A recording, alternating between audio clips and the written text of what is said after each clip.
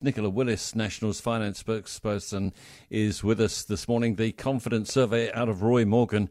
Pretty grim stuff. Confidence, its lowest since the survey began. Nicola Willis is with us. Good morning.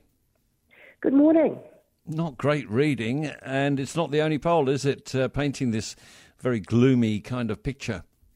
Well, it is grim. We've had both Westpac and ANZ have their lowest result in these surveys ever.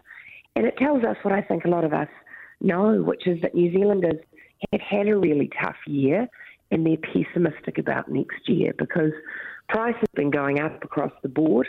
And when they look to the future, all they see is their mortgage getting even higher and it becoming more difficult to balance the household budget. People are really feeling it. And it's all about those two key things, isn't it? Inflation and interest rates and the direction that people see those going. That's right. And people have seen inflation stick around and be higher than anyone thought would be possible. A lot of people thought, well, this will be a passing phase. It's actually stuck around.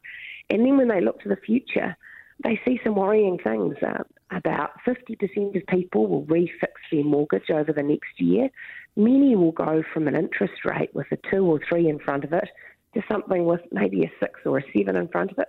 For many mortgage holders, that's hundreds of dollars more every week. And then they hear, well, all of that's going to start crashing the economy. We're going to have a slower economy, less employment, and house prices continuing to fall. So all of that adds up to a lot of New Zealanders looking at Christmas and thinking it's going to be a tricky one and next year is going to be tough. So pretty sad news. When we look at business confidence surveys, they tend to be quite good predictors, don't they, of what happens sort of 3-6 months down the track. Is the same true of consumer confidence surveys?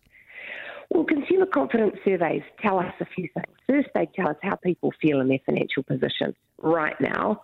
Then they tell us, well, how do I think it's going to be over the next year? And then there's this interesting question they ask, which is, do you think it's a good time to do a major household purchase? And unfortunately, in these surveys, across all measures, people are feeling gloomy. And the people I feel for are those small business owners who are looking to next year. They want customers coming through their doors, but instead what they're hearing is that people are worried, that they're closing their wallets, and at the same time, those small businesses are going to be paying a lot more for their debts. So it is going to be tricky for New Zealand next year. What could we do to turn it around without setting off a whole round of hyperinflation?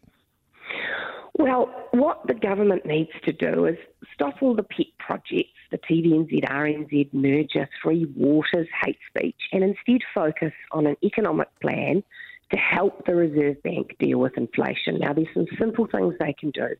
Stop adding costs and regulations to businesses. It just gets passed on. Bring some discipline to its own spending and stop the wasteful stuff.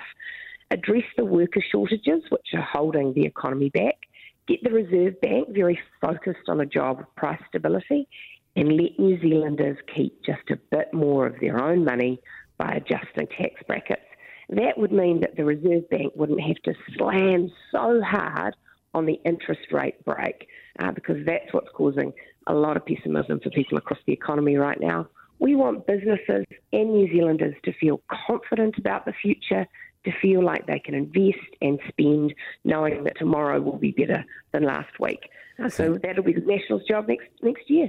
Thanks so much for being with us this morning. Nicola Willis, National's finance spokesperson.